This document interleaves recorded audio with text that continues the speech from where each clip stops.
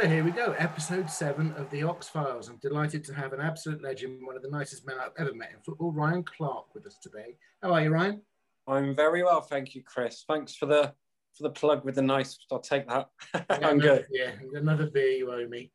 We're going to look back at the 2009-10 season in the company of Dan Curtis, who put this all together. How are you, Dan? Yeah, really good, thank you, Chris. Welcome, Ryan. Cheers, everyone. How you doing, Dan? All right? Yeah, you're drinking this week. This will be good. I am drinking this week. I should point out it's 8:30 in the morning when we're recording this. So I don't want people to worry as the lighting makes me look this red. I'm not having some sort of episode. And we're delighted to have as our fourth panelist today. The beard spectacular is going very well, isn't it? It's coming along, certainly, yeah.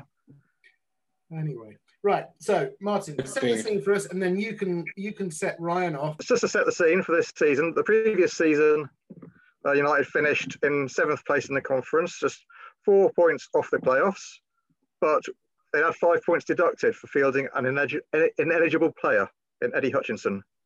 Played in 5 games, so they deducted us 5 points, which meant we missed out on the playoffs, obviously. If we'd have finished in the final place in the playoffs, and we'd have played Cambridge United in the semi-finals. So there you go. Where's the fun in that? We wanted a year at it. And then during the close season, we brought in a few kind of players who proved to be quite key the following season. There was Jake Wright, Mark Crichton. Some of these might have joined later in the season. Chris Hargreaves, Jack Midson, and some chap in goal. I can't remember who it was. So, Dan, you might as well tell your fantastic I was behind Clarkey when he was about to sign story. Well, I was filming behind the goal of the last day of the previous season with my camera, and I kept thinking, God, he's a great goalkeeper, that guy. Because you were quite busy that day, I think, Ryan. We were having lots of shots at you. And I just thought, what a great goalkeeper. And then it seemed to me almost immediately after the game, it was announced that you'd signed for us. Is that right? Am I remembering it right? Yeah, pretty much. I think prior to the game on the last day of the season, I'd already... my old goalkeeper coach, actually, who was friends with Chris Wilder at the time, had mentioned it to me that my name had been put forward to him on his head be it by my old goalkeeper coach. They were in talks at the time for various reasons. And so I had an inkling that there may be a chance of something happening in that summer. And obviously we had the game on the last day of the season, which was like the Alamo, basically, because we were getting absolutely peppered for the whole game, pretty much. And fortunately the game went well, and I think it sort of sealed the deal, really, that I think Chris had heard a few things about me, and then not to obviously get the chance to play against one of his teams at the end of the season and do so well was sort of the final nail in the coffin to get something sorted, which I was absolutely delighted about, because it was a huge club for me compared to a few of the clubs previously that I was at, trying to work my way back into getting into the Football League, and it paid off.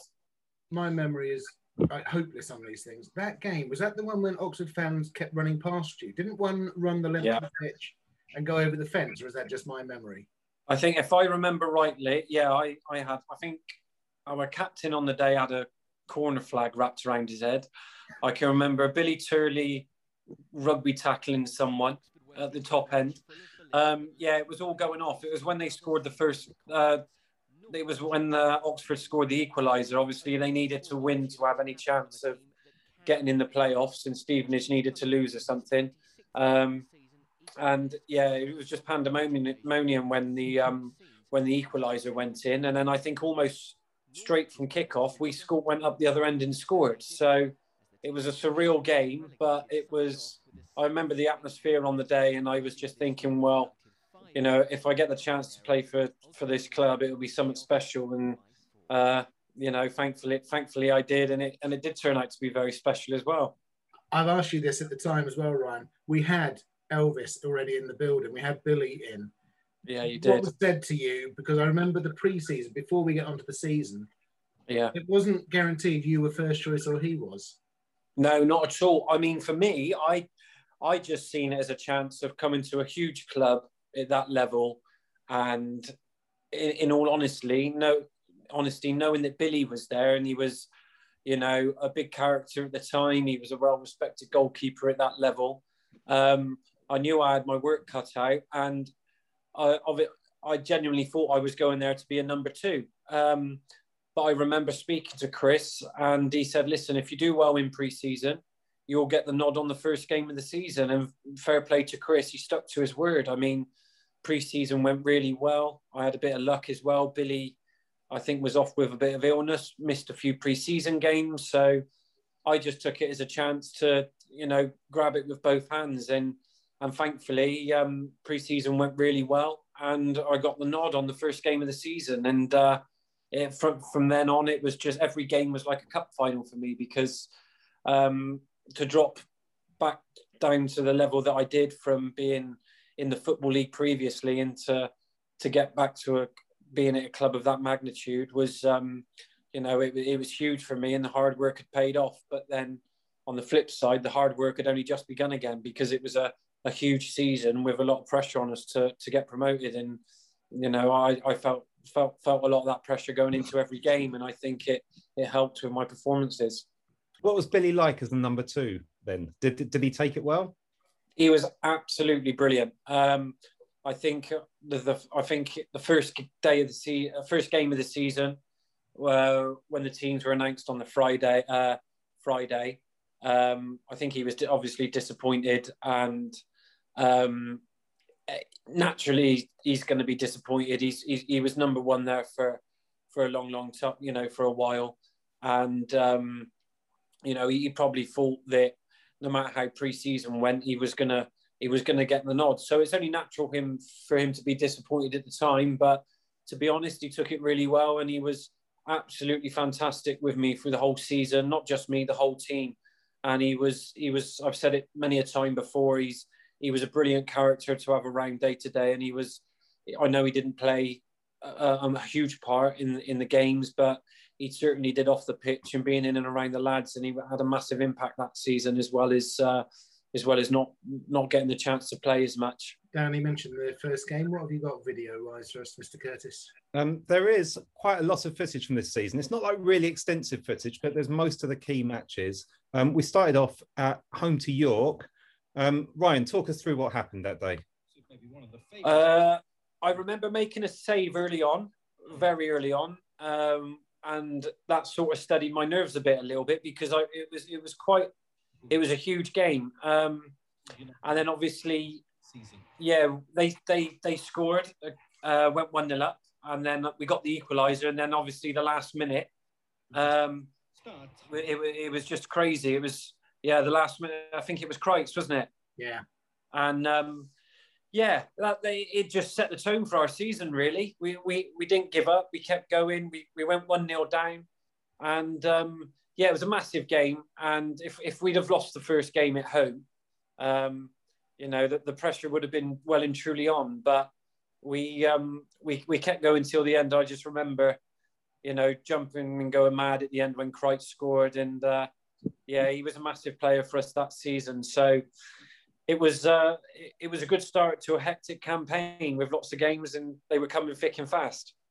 When you start a season with a win like that, it really was like 2 goals in the last couple of minutes. Does that give you a massive springboard then for the rest of the season, do you think? I think, well, we know we didn't play well on the day, and we dodged a bit of a bullet, really. So the fact that we didn't play well and still won was good. But at the same time, we knew that we couldn't afford to, especially in the home games, we couldn't afford to not play well and not get results and rely on, being the big club and not playing well, but still getting results. So thankfully, we were playing well and getting results. But nevertheless, it was a good start against obviously the boys that we were going to play in the final. So mentally, whether that had anything to do with it in the final, I don't know. But either way, it was a good start, and it was nice for me. It was my first competitive game for the club, and just to get the win felt good in front of so many fans as well that I'd not been used to for a little while again. We remember Mark Crichton's winner then against York in the last kick of the game pretty much. But which former Oxford player does he now share his two parlour with? This is a very unfair question since three of us spoke to the other fella on a podcast 2 weeks ago and Ryan's never met him.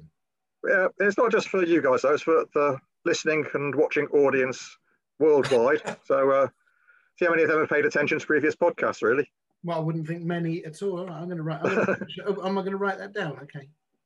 Ryan, would you go to Mark Crichton's for a tattoo? For a tattoo? Yeah. I don't know. I'm a bit old for tattoos now. I've got a couple, but they're horrendous. So if you can laser them off, maybe. But that's what happens when you're a Magaluf drunk as a 17-year-old, I suppose. It seemed good at the time. The games really did come thick and fast at the start of the season. I guess in the conference, they try and squeeze as many in the warm months as possible. Is this second game or third game, Martin? We're away at Histon. That's a good question. I can try and find out for you. While Martin's finding that out, I'll explain to people at home. There's two ways of watching this. There's not. There's one way of watching it, which is on the YouTube channel, and then there's a podcast. Those on the podcast, we are watching videos as we go through this. We were watching us beat York. Now we're watching us win away at Histon. I have a theory that signing players like Ryan and Jack Midson used to play for Histon. You need players who played at this level and know this league, don't you? And I think travelling to places like Histon in the first 2 or 3 years when we dropped into the conference, it was alien to people like Phil Gilchrist and people who played, all their careers up at that level. Clarky, is that correct? Do you need to know this level? Yeah, definitely. I think so. I think at the time, the league was a lot more hustle and bustle, physical. And yeah, I think if you get players that come down from the leagues above, they don't expect that. But I think the ones that are in and around this level, they fully know what to expect. And obviously the grounds as well. You've really got to go to some not being disrespectful, but you've got to go to some horrible grounds on cold Tuesday nights and stuff. And you've got to really be able to have that mentality of rolling your sleeves up and thinking that if you want to get out of this league, the home games for us were always going to take care of themselves. We were always, going to fancy ourselves at home against anyone. But it was the going away on a Tuesday nights and on the cold nights and rolling your sleeves up and getting the results at those sort of places. Histon was all right. The sun was out there. I was getting quite a good tan. But getting the results at those sort of places was what got you out of that league at the time. I'll also say, working at the club at the time, I think it's the second, maybe third time I've been to Histon, and they'd definitely beaten us at Histon, because I was mocked for wearing an Oxford United polo shirt or something, because we were the scout. All the clubs wanted to beat us, maybe when Luton dropped down the Zone 2, but we were the club that everybody wanted to beat. Yeah, well, home and away. I mean, with the backing that we took, I used to love the away games probably a little bit more than the home games, because the home games there was that added pressure, but with the away games and seeing how many fans we had there and outnumbering, the home fans every week was just brilliant. And it was the same week in, week out. I mean, and it continues even now. So. But yeah, the away games, there were some great away days, and it used to always be after an away win, it was always a fun bus on the way home, wasn't it? It was beers on, stop in a pub, have a couple of beers. I don't know if it's like that nowadays, but that was why we did so well. We had a great team spirit. Chris loved the boys to have a beer after a win, and it just built team spirit for us. And again, that was a massive thing for us that year that it helped us get promoted. What was Chris Wilder like? Obviously, we see him on TV now, and he comes across as quite a dour Yorkshireman. What's he actually like in real life? Away from the camera. Oh, no pressure now. No, he's a man's man.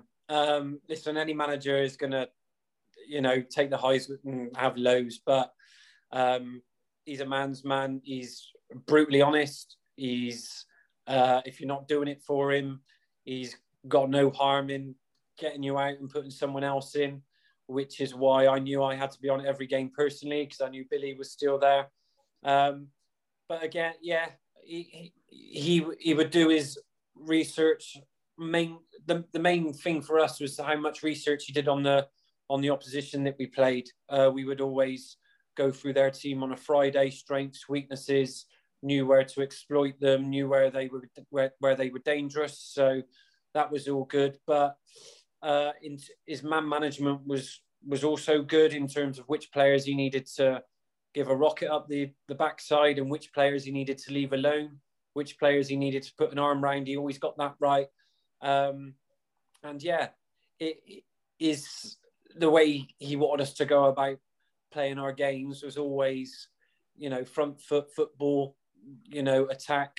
It sort of, if they score one, we'll score two. If we, but yeah, he was brilliant. Team spirit was a massive thing for him.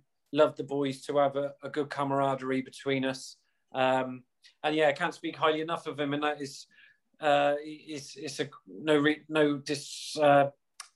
no surprise that he's gone on and done so well. And I'm sure he'll be at that level for quite a while after what he's done at Sheffield United.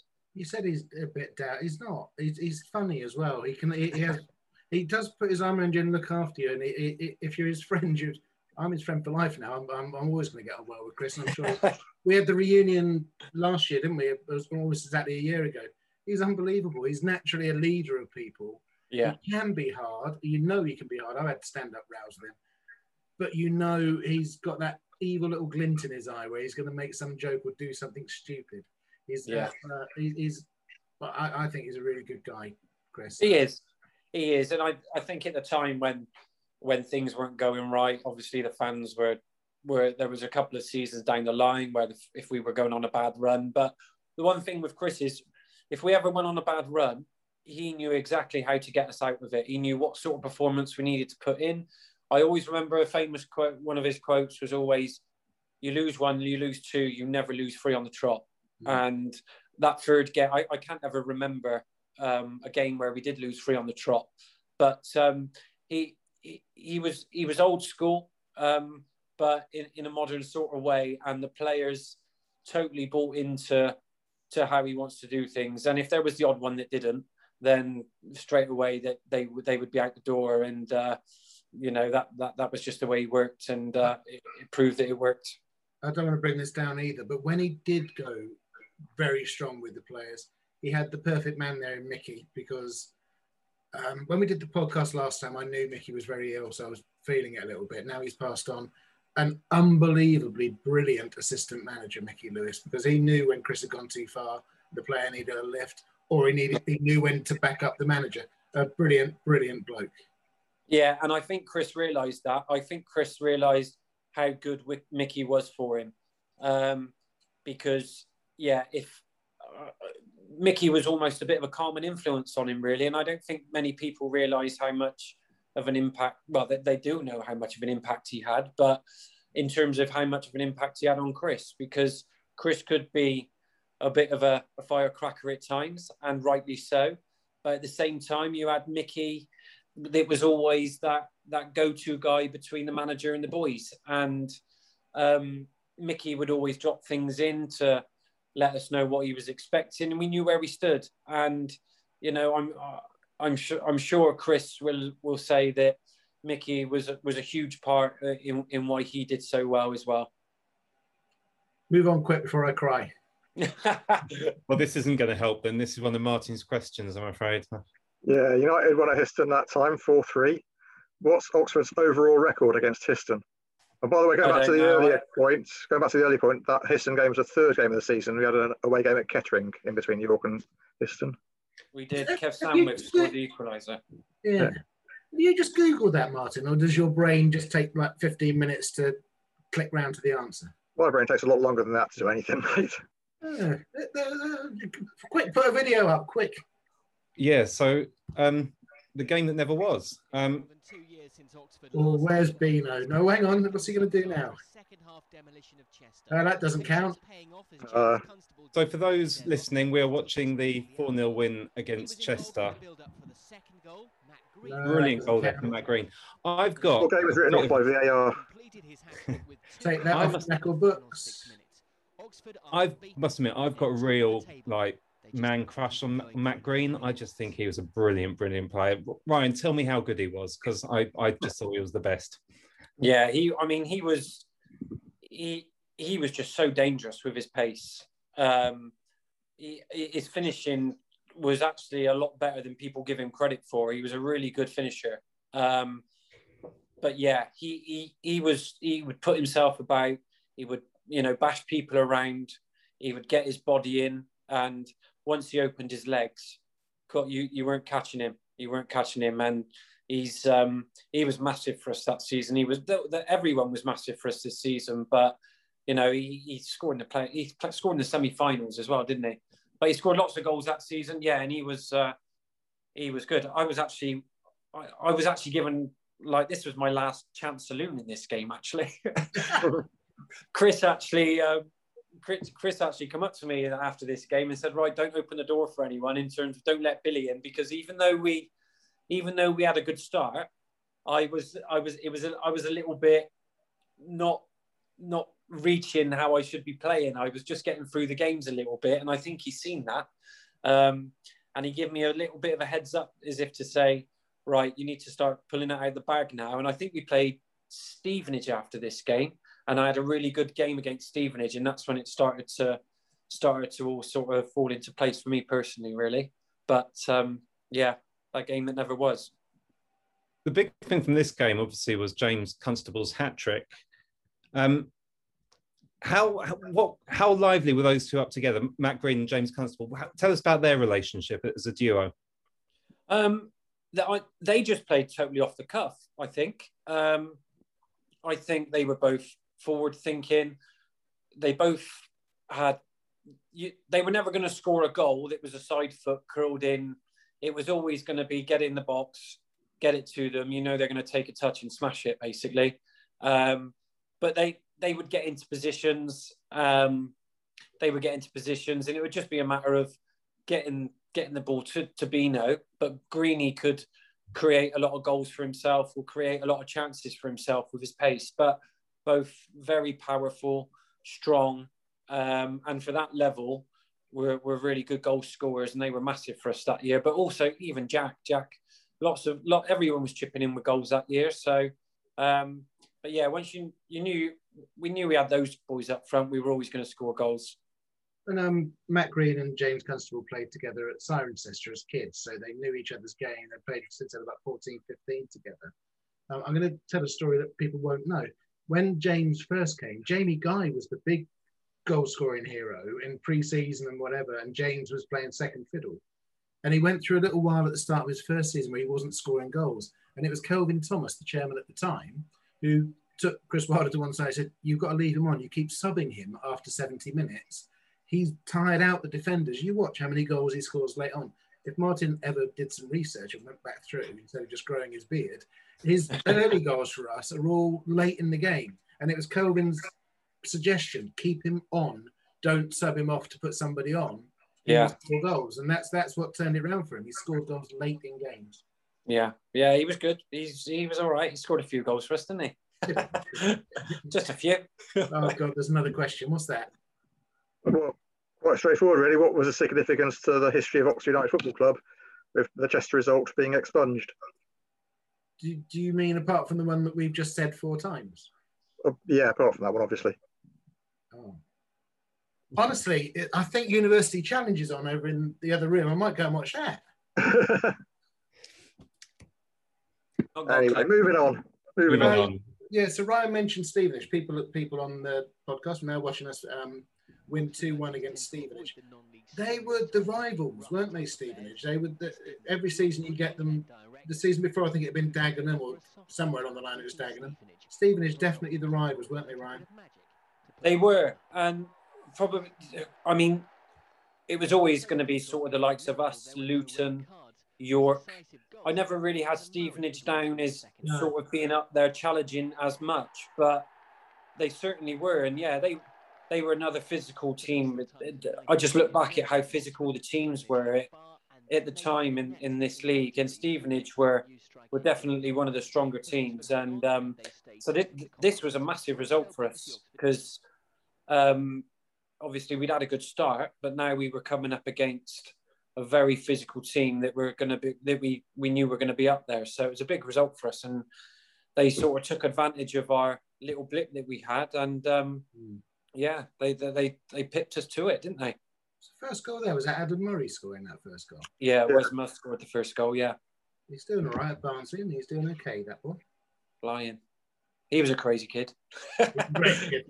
You don't tell the stories. I can't tell the stories. You don't drop Adam in it. He's got.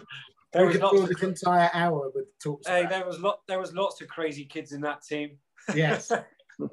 So give us one story that you can tell us. Go on. Cool. Oh no. Well, once I think it was after we got promoted. One after we got promoted, we came back from a night out. We went back. A few of the boys used to stay in a house in Kidlington. I'd come back. I think I was the last one of the first one back, thinking I was the first one back. And I'm walking through the garden, and I can hear these two voices talking in the garden. And I'm thinking, where are these voices coming from? And this is like 3-4 o'clock in the morning. And I'm stood in the middle of the garden thinking, what's going on? Anyway, I look up, and you've got Alfie Potter and Sam Deering sat in a tree that is about 40 foot in the air right at the top, having a beer and having a full-on conversation. And I'm just, what am I seeing? So that was the kind of thing that we were dealing with. So 4 o'clock in the morning, sat in a tree having a drink, so that sort of thing. So yeah. Adam Murray, the Eastbourne game the season before, been really windy, and when he walked onto the pitch, he said, "I'm going to score from a corner here, Chris." I said, "No, you're not." And he took the first one, and the wind took it push over the bar, and the second one he put in the top corner. He was unbelievable as a footballer. But technically, he's one of the best players I've played with. I know he's had one of those careers, and he was. But yeah, I think Chris always said to him that he was going to pull him in and out of the team if and when he, sort of for the right games, and there's going to be games that he may not be needed. And Muzz took that really well, but I was gutted for him that he missed the final because he was injured, wasn't he? He was. I was gutted for him that he missed the final, but he was a great lad, and he was a massive part for us that season as well. Yeah. Should we move on? The big one. So, Chris and Martin, tell us what happened in the build-up to this, because we'd signed a player, hadn't we? I could tell you a brilliant story about that, but let Martin go first. Well, the sensible bit of the background is that, the 12th Man Fund paid, I think it was £5,000 for Oxford to sign Jamie Cook. Was he at Crawley at that time? I can't remember, but yeah. Yes. And this game was his debut. So yeah, it was. Can I chip in a story that again people won't know unless I've said it on a podcast before? We've been pestered by the chairman or a scout down at Poole Town saying, "We've got a striker, you can have him, but a lot of football league clubs are looking at him." And they said, "How much do you want?" They said, "We quite like him." They said, £5,000. I said, "No, we're going to get Jamie Cook back from Crawley, Charlie Austin." Wow. That's a true story. It was Mickey Lewis who said, no, we're going with Jamie Cook. So, well, the good news is Jamie Cook got a couple of goals at least. Much better golfer. I'll do Cookie down because Cookie's great. Cookie's one of the good guys. He had so much ability, that boy, but yeah.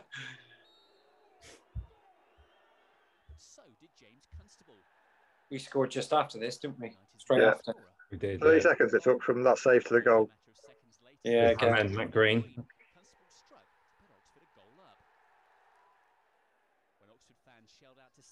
This was some goal from Jamie Cook. Miles better than Charlie Austin. I don't know what happened to that. I don't know. Ryan, what was the atmosphere like in the changing room after this game then? Well, I was just about to say, I think because of how brilliant the atmosphere was in the game, it was like a derby game, really. It was the two big boys of the league going at it, wasn't it? And I think if you finished above Luton in the league, you'd know you would be promoted. That was, it was a massive game for us, and I think we won it quite comfortably in the end. But I just remember the atmosphere. But one thing was, we never got too carried away. Really, Chris would always, that was one thing that he did do. We never got too carried away. We'd enjoy the moment. Obviously, we'd have a beer after the game especially on the away games. But come back in on Monday and it's back to business. That was it until we'd got to where we need to be. But so yeah, that was a massive game for us, and I just remember the atmosphere being brilliant. I think it was kicking off in the crowd a bit. The Luton fans were trying to get over to the Oxford fans. So yeah, it was my first taste of that sort of atmosphere at the Kazam, and it was brilliant result. We try and fill, Ryan, we try and fill the podcast with other bits of video that people might not have seen. This is from YouTube. This is a Luton fan filmed this, and it's called something like From Glory to Despair in 30 seconds. Yeah. You can see the reaction of the Luton fans as Constable's penalty is saved. Yeah. And then literally like 10, 15 seconds later, the ball's in the back of the net again. So... yeah, it was a great goal. I remember Greeny charging down the wing, wasn't it? It was a great finish. There we go.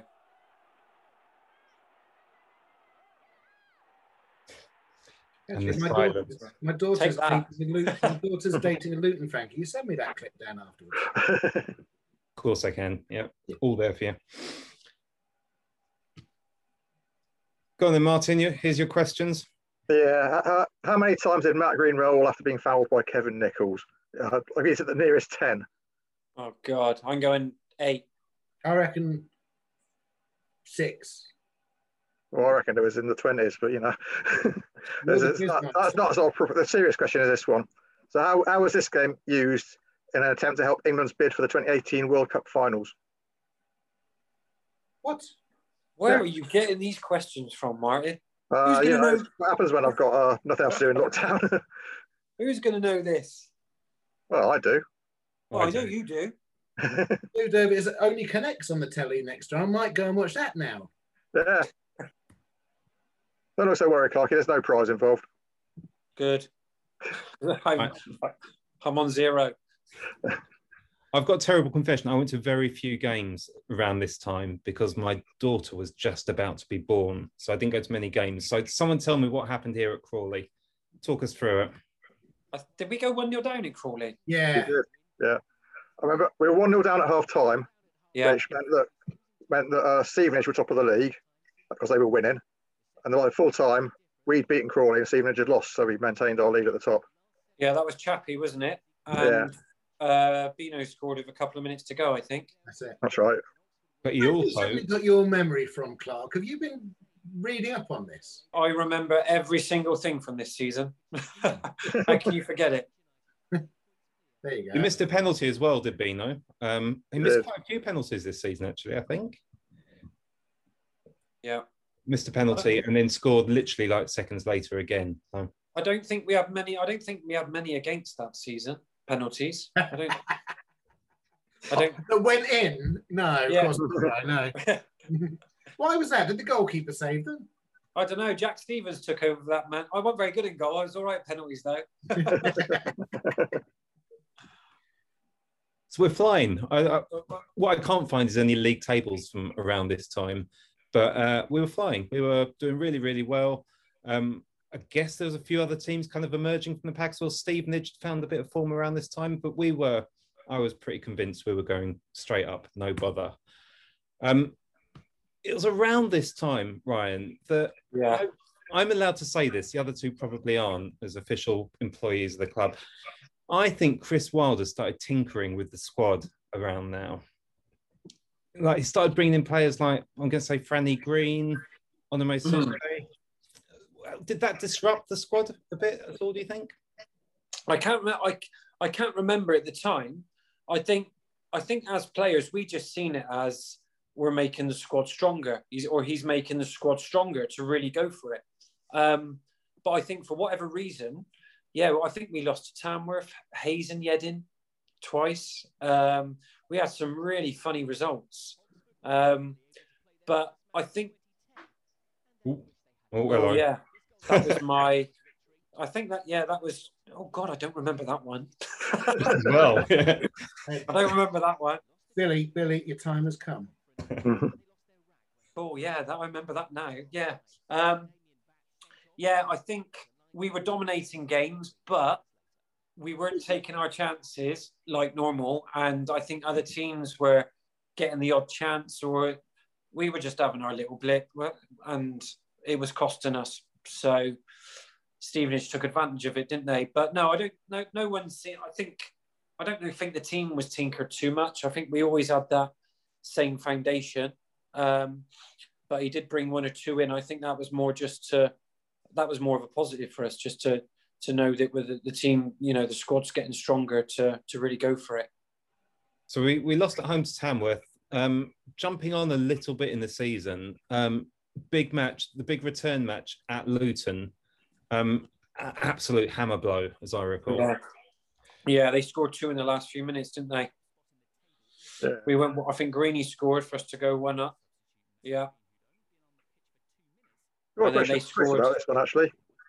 How many rewrites did you have to do for your match report on this one, Chris? This is an absolute nightmare. I remember this right in the last minute. Yeah. And then went So straight in from a corner. Well, we've won the game. Then, we're drawing the game. And then look at this. Yeah, I should have done better with that one, to be fair. I got under it. Well, not a bad end to do it in front of them lot, is it? Yeah, that was a sickener, because we'd have. I think even at 1-0 up, we'd have took a point. Yeah. But to go on and lose it was absolutely gut wrenching. I think that was the first time that the pressure was starting to kick in a little bit, in terms of, right, are we gonna be top of the pile at the end of the season, or are we just gonna have to go through the playoffs? So. Because after such a good start, our mentality was we need to win the league. We want to win the league, but then every team has a bit of a wobble, don't they? And it sort of affected us a little bit. And we had our little wobble, and Stevenage sort of took advantage of it, didn't they?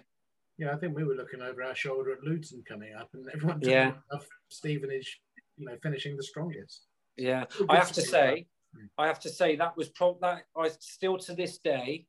That was probably the most hostile atmosphere I've played in. Luton. Yeah. For some reason, obviously it's a big game, but that was hostile down that end. That was, wasn't a nice place to go and play. Not at all. That was still to this day. That's even worse than Swindon away. That was hostile. To be fair, we had their crowd where we wanted them. They were right on Luton's back. Yeah. And as soon as that first goal goes in, it was almost inevitable the second was coming, I think. But they had turned on their team. Certainly through that season, they expected to just walk away with it like we did maybe the first season in the conference. They expected they were going to storm away with it. So, was there any sense of panic in the changing room at all? How was Chris Wilder at this stage?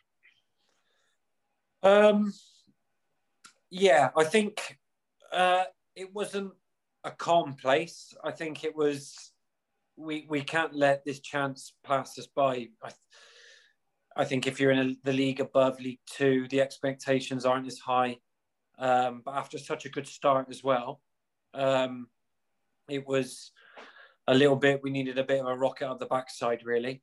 I can't remember the ins and outs of it, but I do remember there was a bit of a feeling where we were down in the dumps for a couple of weeks until we got a few results again, but that's only natural. And it was, thankfully, it wasn't to matter. I mean, when we made the playoffs, it was, I think if we knew we could dodge Luton in the playoff final, we'd fancy ourselves because of the magnitude of their club, the same as ours. So the fact that we dodged them in the final was mentally a bit of a boost for us, I think.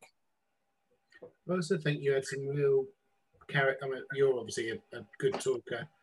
Jake's a brilliant captain. Adam Murray was the captain. Danny Bullman is a natural leader. Kreitz is a natural leader. there were some strong characters to talk you through the tough times, Jake especially. Yeah, definitely. Because to be fair to Chris, he was on us a little bit. He was having a nit in, rightly so. But like you said, we had such a team full of sort of, you would call it men footballers nowadays. If it was a bunch of players that, hadn't had the experience that we had, it would have been quite easy to, I think, go into a bit of a hole. But we certainly had a lot of experience and characters that, no matter how sort of tough the manager was being on us, and rightly so, because of the pressure at the time, we sort of all stuck together in the right way, and we got ourselves back on another run again. But yeah, we had so many characters, and again, that was one of the main reasons we did so well and why we went up. It was a couple more points, but I hate to bring up games like this, but this was horrible. This was horrible. I was at this one, yeah. I think this is this the day, Martin, that maybe Stevenage went top? I think Greeny got sent off, didn't he? Yeah. It might be Dan. Couldn't answer that for sure. But just nod and say that I'm right. Can't do that. Greeny got sent off, and then Chris went and sat on the bus with him because he got sent off as well. So. Yeah, that's right. So that's a depressing film. A depressing film to show. Martin, here's one of your depressing questions. Yeah, I'd lost this game 2-1 away at Hayes and Yedding. But what was the score in the reverse fixture, the home game against Hayes and Yedding? I think Bash scored. He did. Scored a header, didn't he? I don't know if it was 1 or 2 though. I might edit this bit out. It's a great header. We do start to find a bit of form towards the end of the season. And for me, this was like the returning of the solid team, the solid Oxford United. We had the front three, Midson, Green and Beano back in. The defence started looking really settled again. We're winning. I remember Chris Wilder being really, really pleased on the radio after this game. So this is yeah. Yeah, we did. We picked up right just in the right time, really, going into the playoffs.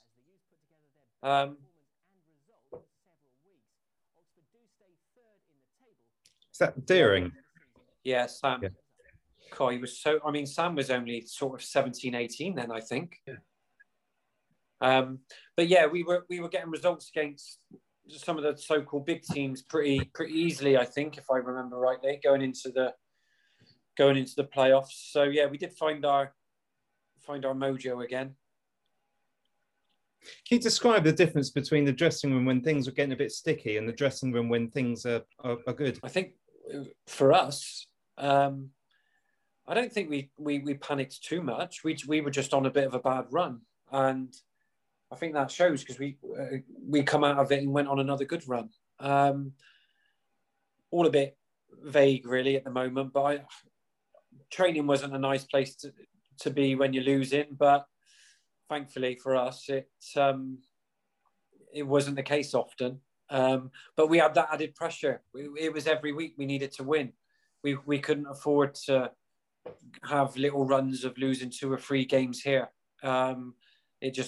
Especially with only one team being able to go up out of the league, and then obviously the playoffs is a bit of a lottery. So I think it's a bit cruel, really, that over a 40, even to today, I think it's a bit cruel that only one team goes up over a 42, 44 game season. I think it should be like League Two, where 2 or 3 go up. So it's a brutal league in the fact that only one goes up and you can't really afford to make any mistakes. So and it just goes to show even one dodgy run that we went on cost us our automatic place. Do you think it helped in the way that Stevenage, by this point, was so far ahead, we knew that we were going to be in the playoffs? Do you think that was a help at all? I think, what would they have been ahead at this point? How many points? 10-ish points, I would say. Was it? Yeah. So there you go. I think so. I think it was a matter of, I think we wanted to finish as high as we could in the playoffs. It was almost, I suppose, not a relief that we knew that they were getting promoted, but we could almost prepare for the playoffs mentally. And I think he did that by resting a few players, actually, just before the playoffs. He told me that he knew his team. He knew we were in the playoffs, and he knew his team for that. To make sure they weren't injured. He had told me that at some point. Yeah. I think we went to Eastbourne and he changed 5 or 6. Oh, there you go, yeah. Yeah. Kreitz killed me in this game. I was about to set the record for the most clean sheets, I think. And he gave away a penalty. I'd have played Reece Day ahead of him every week. Reece? Yeah, I'd have played him ahead of Crichton. Much better. In this game? Every game I'd have played. So that was the end of the season. And that's how the table finished. So we were 13 points off. Wow. Because we lost that last game, Luton snuck into second place, which meant that we played Rushden. And I must admit, I wasn't disappointed by that. No, I think, I think we were. If we that's how we would have took it. I think because of the stature of the clubs, I think all we wanted to do was just dodge Luton at all costs, really. And once we'd done the job on Rushden and we knew that York had beat Luton, I think it gave us a little bit of a lift mentally as well, knowing that it was York that we were playing instead of Luton. So we go to Rushden, and anybody who was foolish enough to watch one of these before knows I had a bit of a history with Rushden's press officer, where we come to blows basically at a previous game, and then I can still see this game. Do you want? Can I tell a story about this? My son was meant to go on a school trip to watch Blood Brothers on this evening. So I wrote to Willie Russell, the writer of Blood Brothers, and explained the situation. And he wrote a letter back saying football's more important and sent us 2 tickets to see Blood Brothers the week after. So he didn't have to go on the school trip. So Willie Russell helped us go to this game. Wow, fair play. He's right, though. Yeah, this should never have been a goal, should it? No. No. Look at that. Referee's looking right at it as well. Yeah, that was a bit of a sickener. That he shanked down the top corner as well. Is that Lee Tomlin? No, he played in the. I don't know if it was actually. I remember he played in the away leg. I think he did that because I think he felt chappy in that. Yeah. Not that I'm bitter. 11 years on. Not that I remember that foul. The atmosphere at that game was amazing. I know it was one of the hottest nights as well. Yeah. I remember it was absolutely boiling and it was so humid for some reason. And I just remember it being so hot and the atmosphere walking out to seeing the Oxford fans on the right as you walked out, that was just, that with all the flags in that was just like hairs on your back stuff. That was brilliant. As indeed was this day. And then there's that was some, wow. So for those listening, this is the second leg at the Sam Stadium. A really comfortable, joyous 2-0 win. Go on, Ryan, take up the story. You must have great memories of this day. Yeah, I think, was it 0-0 at half time? Yeah, it was. It was, wasn't it? And did the away goals count? No, I don't think so. I think it was just... Yeah. No, it just... I think once we knew... If we could get to... It's the same as a lot of games, really.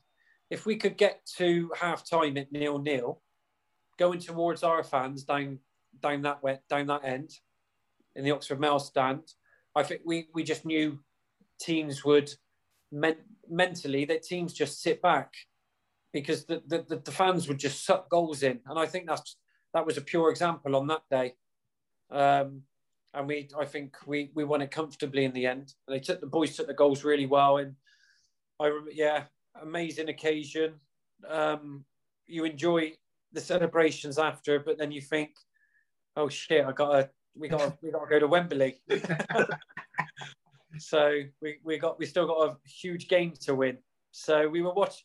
I think Luton played York on the Sunday. That's right. So it was a tense sort of Sunday because now that we were through, we were sort of hoping that York would do a job, and they did for us. So yeah, that was the game when the Luton fans were pelting the York players at the back of the stand with stones and bricks and things.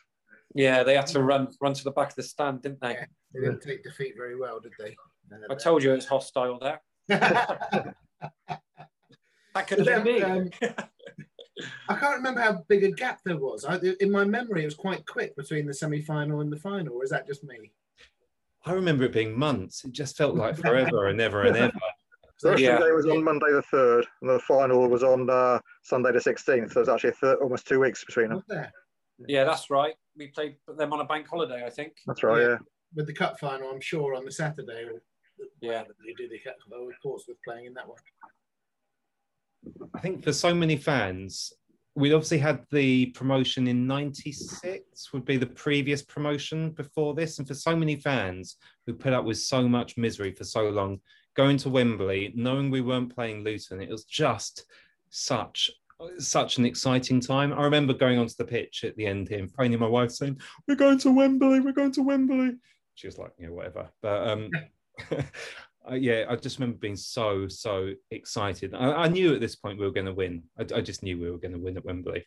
I had total and utter belief, mainly thanks to our goalkeeper. I had total belief in us. Did your belief change on the 45th minute? We'll get to that in a little bit. Mine would have. Okay, here's a question for you. How many appearances did one Ryan Clark make during the 2009-10 season? Again, somebody's got an advantage here over the other people in the quiz. Well, yeah, I wasn't going to have such a good memory, was I? I can't remember how many cup games then, Chris. Who did we lose to? We lose to in the FA Cup that year then? Oh. There's a question for you. It is, I'll find out for you. You come on every week. Boris, you're off. We beat Yeovil, didn't we? We lost away at Barrow in the FA Cup. Did we? Barrow. Yeah. In a replay. In a replay. Oh yeah, we were tuning up. We were tuning up at home to Barrow, weren't we?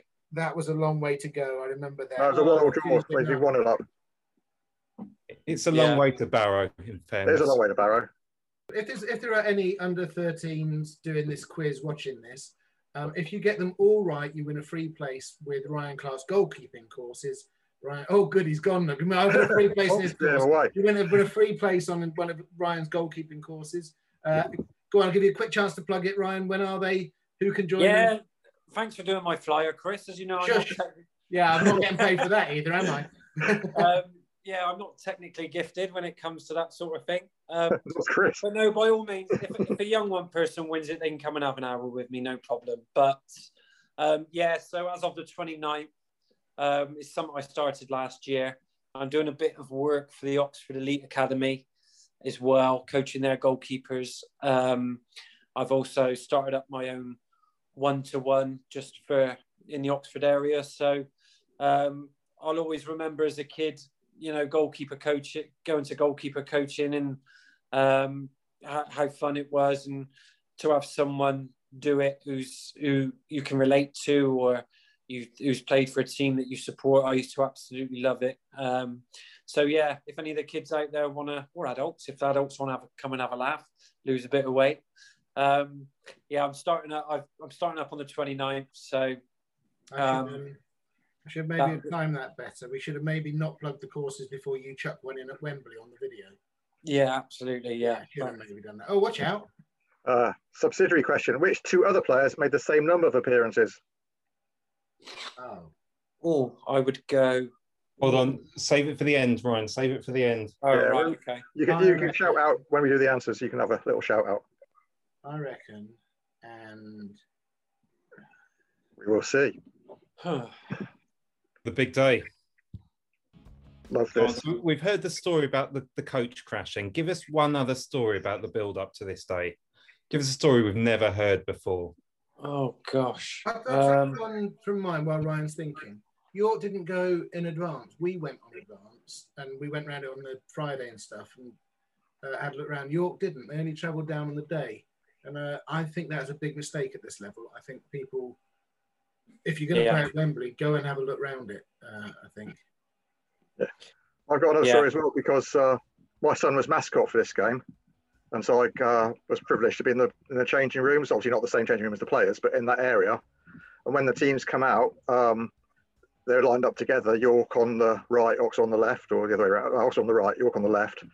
And Billy Turley was giving Chris Carruthers just absolute pelters as they were waiting to come out on the pitch. Yeah.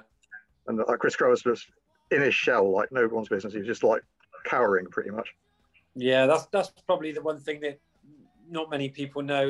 I think CC did an article, didn't he, just leading up to the game in the papers, and I think Chris put it on the wall in our changing rooms at the changing ground.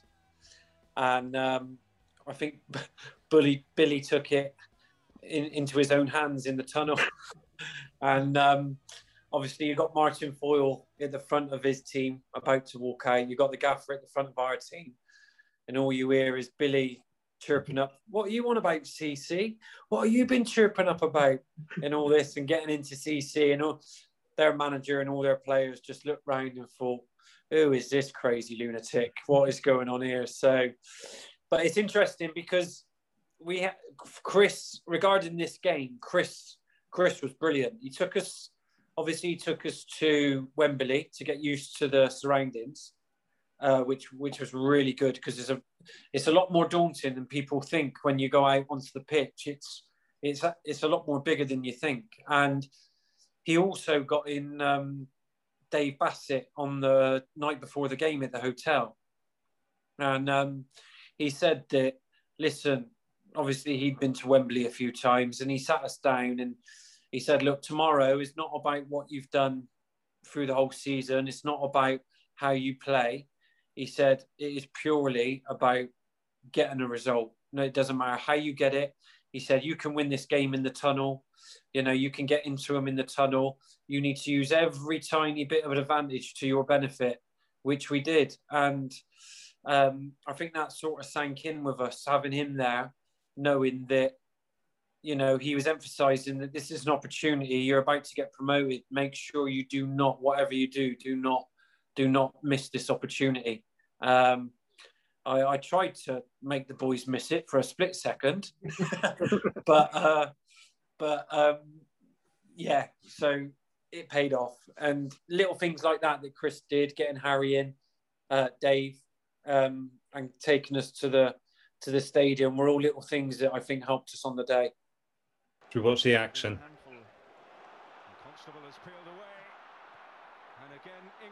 You don't realise how good these goals are, actually. This one's unbelievable. Unbelievable, yeah. My man, Matt Green. People only listening, not watching. Matt Green just smashed from the top corner on the turn. The whole day is a blur. Great technique on that half volley, isn't it? Just press it down, wax it. Yeah, it was a great finish, that. It was a bad day for the goalkeepers, wasn't it? Yeah. I'll defend you a bit. It was wet, wasn't it? People forget. It rained. It was hammering down. Absolutely. I've got the most pathetic excuse that any goalkeeper would. What? It was wet. It's a genuine excuse, but people will think whatever. There's a gentleman on the bench over here, Mr. Hodgkinson, who's not going to allow you to say that. On that day, I'm telling you that. So go on, Ryan. What was the excuse? Go on. Right. So up until I think 3 games before the final, I'd lost my glove sponsor. I was with Nike, and I was meant to get some gloves from Nike, but they didn't come, and so I was struggling for gloves, and I had a couple of pairs sent to me, and I pulled them out the packet, and we played 2 or 3 games before the final, and it was bone dry. So any glove, there you go. So any glove that you wear in the bone dry is actually not too bad. But I pulled these gloves out. I walked out at Wembley, and no word of a lie, it was the biggest raindrops I've ever seen. And it was absolutely hammering it down. And of course, you got brand new balls. And even in the warm-up, my head was all over the place because there's these balls with a plastic coating on them, and these gloves that are just absolutely terrible. I just couldn't, the ball was just, it was just going everywhere. So that was my excuse. It was wet and the gloves were crap. What were you meant to do there then? Punch it clear or head it? No, I should have just caught it, but yeah, I was but that actually would have been logical. Yeah, I just literally just took my eye off the ball. I just thought, in that instance as a goalkeeper, I thought I was going to take a hit, and I think I had it in my head that as soon as I catch it, Greeny was out wide for me to throw it in. But why I was thinking that with only a minute to go anyway, I don't know. So, yeah. I don't think it mattered in the end, did it? It made for an exciting second half, didn't it? Yeah. Yeah. It won a few. I'm sure it won a few people a few quid on both teams to score. Yeah. What was it like in the second half then? Obviously, you're thinking, you know, I've let York back into it, and York had a lot of pressure in that second half. Talk us through what you're feeling. I went in at half time, and it was like, right, I looked in the mirror and I thought, right, you can sink or you can swim now. You're still in the lead. I just thought you can either let it affect you or you can be the person that helps us win this game. And fortunately, I went the other way. I mean, York had some glorious chances in the second half that they should have scored, shouldn't they? Rankin and Brody both should have scored. Yeah. But I made a couple of saves, and I also come and took a few crosses as well. So it was a sort of sink or swim moment. But it wasn't exactly a time to sink, was it? Because there's so much riding on it. And I only just wish that Alfie would have scored a little bit earlier so I could try and relax and enjoy the occasion. But for 95 minutes, I wasn't able to enjoy it at all. It was daunting. It was pressure. It was everything. Even, you know, the size of the stadium. I generally didn't think it would hit me that much, but it did, just all of it. But fortunately, my game came through and had a good second half, because it was crazy conditions for a goalkeeper. Ingy in goal at the other end. He made a few rash decisions as well, and the weather played a bit of a part. And it was just one of those games where the pitch wasn't great. It was pouring down, and just mistakes were going to be made. But fortunately, we got that third goal and we could start to party. I've heard it described as the single most important game in the club's history. Yeah, I think that's right. Before we move on from that picture, trivial lovers, did Sir Geoff Hurst, give us the trophy? I think he must have. That's him, top right, isn't it? Yeah. Yeah. So Geoff Hurst gave us the trophy. And then where you paused that a minute ago, there's Bino Adam and Chris Hargreaves handing the trophy over to Adam Chapman, who's the man of the match. And I'm not going to go into the emotions of that, but that is some performance by Chappie with all the circumstances. Yeah. He'll happily say that was the greatest moment of his life. And he was brilliant on that day. Yeah, and the boys knew it for him as well. And he was awesome. And he was another great lad, so much ability, and he was amazing for us on that day. And bearing in mind what was going on, and just he was a credit, and just I think the emotions got the better of him in the end, but it was just an emotional roller coaster for him, and it's only natural. But you know what a way for him to finish the season as well. Yeah, he loved Adam Murray. Adam Murray was a brilliant mentor. He was like the Yoda to Adam Chapman's Luke. He was brilliant for him. I wouldn't want Adam Murray to mentor me at anything in life. But he did look after him. He really, really helped Chappie all the way through that season. Yeah, he was. He was. It was just, again, it was just a team of absolute characters. And Muzz, I think Muzz will be one of the first to say that as a pro, he went through a few things, and he was there on Chappie's side to make sure that he didn't do the same sort of thing. Because I think one thing that Muzz did see above anything else is the amount of ability that Chappie had, and he didn't want him to waste it. It was quite a good night after this as well, wasn't it, as I remember? I can't remember. No. All I know is that I didn't get let in a club because I was too drunk in the middle of London. So I was wandering around London all on my own.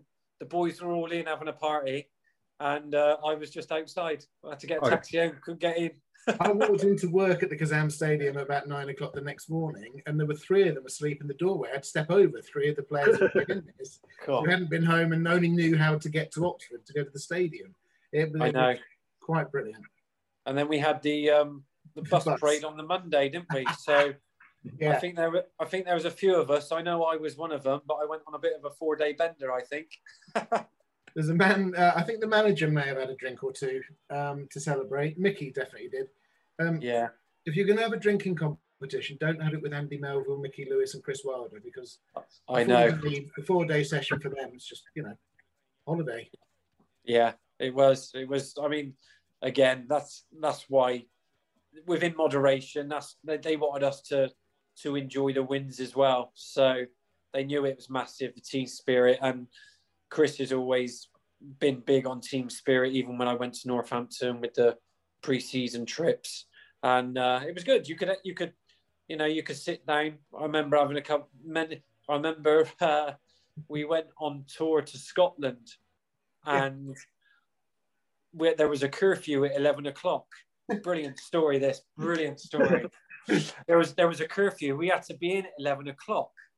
Of course, I came in about, I think 12 o'clock it was, and I walked through reception, and Mickey Lou is sat there with Mel, and I thought, oh my God, I am in so much trouble here. Oh, there was a curfew at 11. It's gone 12 o'clock. I'm only just coming in. Mickey Lou's called me over. He's gone, Clarky, come here. I was like, oh my God, I'm in for it. It's going to get back to the gaffer. The gaffer is going to be fuming. He said, what are you doing? I said, oh, I'm sorry, Mick. He said, no. He said, you better get to that bar now, and you better sit down with us and get around in. I thought. So I ended up staying up with Mickey until about 2 in the morning, having a beer, and never got back to Chris. No. Brilliant. So Mickey was fine. He just wanted me to get him a beer. And we sat there for a couple of hours and had a beer. Brilliant. I hate to ruin all those brilliant stories with one of Martin's bloody questions. Go on, Martin. And how many other games that season did Matt Green, James Constable, and Alfie Potter all score? Mine's off. Oh, I'm here. I'm just checking my back there. So, yeah, that's just that, really. Greeny, Bino, and Alfie. How many other games, apart from the Wembley final, did they all score? You've not been getting out much in lockdown, have you, Martin? It's been a bit slow. Won't kid you. What happens you're in charge of the flow of this thing. I just feel I've been talking too much this one. Right, goal of the season. Ryan, you are the judge of the goal of the season competition. 3 goals to choose from, A, B or C. Is this Clisty? This is Clisty at Histon. He caught that well, didn't he? Oh, yeah. Good player, Simon Clist, good player.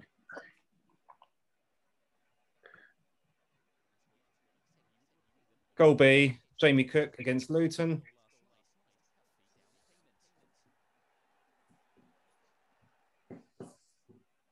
Good strike. Really good strike, to be fair. And the turn as well. Goal C, Matt Green at Wembley.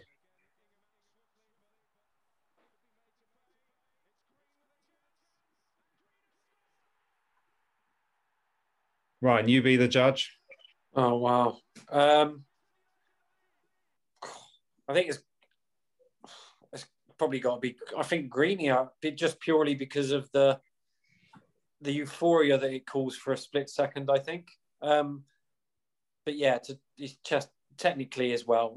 Cookies, they're all good goals. I think because of the occasion, probably Greeny, I think. So it's gone right in the top corner. It always looks better like that. Cool. Ryan, how do you reflect on that season then? Cool. It's the best season I'll ever have. I don't think it will be topped. If you wanted to get promoted, going through Wembley is the best way to do it. If you ask anyone how they would want to get promoted, knowing they were going to win, it would be through Wembley. Just the fans, I was shocked at the fans in terms of how awesome they were. You've only got to look at the turnouts away from home as well as the home games and at Wembley.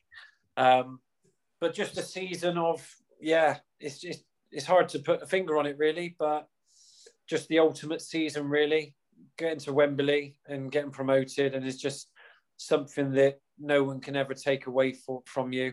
And in terms of I know Oxford have been to Wembley a few times since, but I think in terms of magnitude of how much was riding on the game and after the history, I think that was probably the biggest win that they've had at Wembley.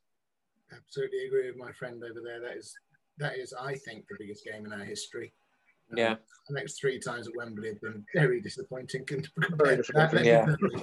And it was just nice. It's I'm just proud to have been part of it. You know, it's something that will stay with me for the rest of my life, and you know, I'm always proud of it. I still, get the butterflies if people mention it in that season and the fact that I was playing and stuff. So, and it's something that I always talk to my children about, and they always ask questions. So, even for that in itself is something that, makes it one of the best days in my life, apart from probably my children being born.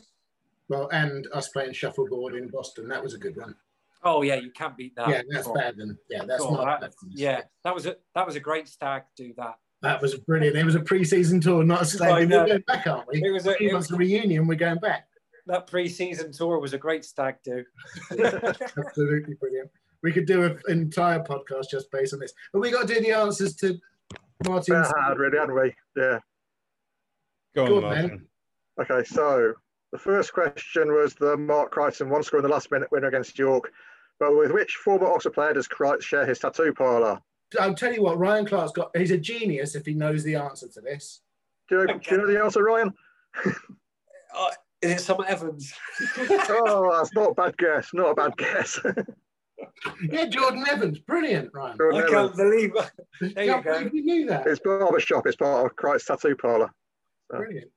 If you want, tats while you get your haircut, or vice versa. That's the way to go. Second question: United won at Histon on that occasion 2-1. 4-3. What was Oxford's overall record like against Histon? Wins, draws, losses. I reckon that's the only one we beat them in. I'm saying 2-2-2. What I know is they were horrible to play against. Yeah, in fact, it's not bad. We've beaten them 4 times, not drawn with them. They've beaten us twice. So there you go. Better than people thought. An optimistic little question there for you. I think they've gone bust, haven't they? Or yeah. Yeah, they kept getting relegated, didn't they? Went down and down the pyramid. Don't know where they are now. The Chester game. What was the significance to United's history of the Chester result being expunged? No idea. James Constable lost the all-time goal scoring record because of it. Right. If these 3 goals would have counted, he'd be the Oxford United all-time goal scorer now, leading goal scorer. We said that 4 times. We said that 4 times when you asked the question. You said apart from that. No, you didn't. Yeah, you said it was something else. You said it was something else. Rewind, Dan. They never mentioned that. Anyway. So the serious question for the Luton game was, how was this game used in an attempt to help England's bid for the 2018 World Cup finals? So they used... Go on, Chris. Go on. No, go on. Do you know the answer? I do, yeah. So the the FA used it as an example of how popular football is in the UK because we had such a big crowd for a 5th division match. Is that kind of right? I think it was. That's exactly right. It wasn't the FA, it was the CEO of the World Cup bid in his keynote speech to the leaders of football conference. The crowd was over 10,000 in the 5th tier, whereas in a lot of European countries, that would be a 1st division crowd. Yeah. Okay, the Hayes and Yedding question. United lost 2-1 away at Hayes and Yedding, but what was the score in the reverse fixture? 2-1. They lost 2-1. 2-1. Yeah. Basham got 2, didn't they? He did, Never but we mind. got 1. In how many other games this season did Bino, Alfie, and Matt Green all score? 0. The answer was 1. They all scored when we beat Grays Athletic 4-0 away.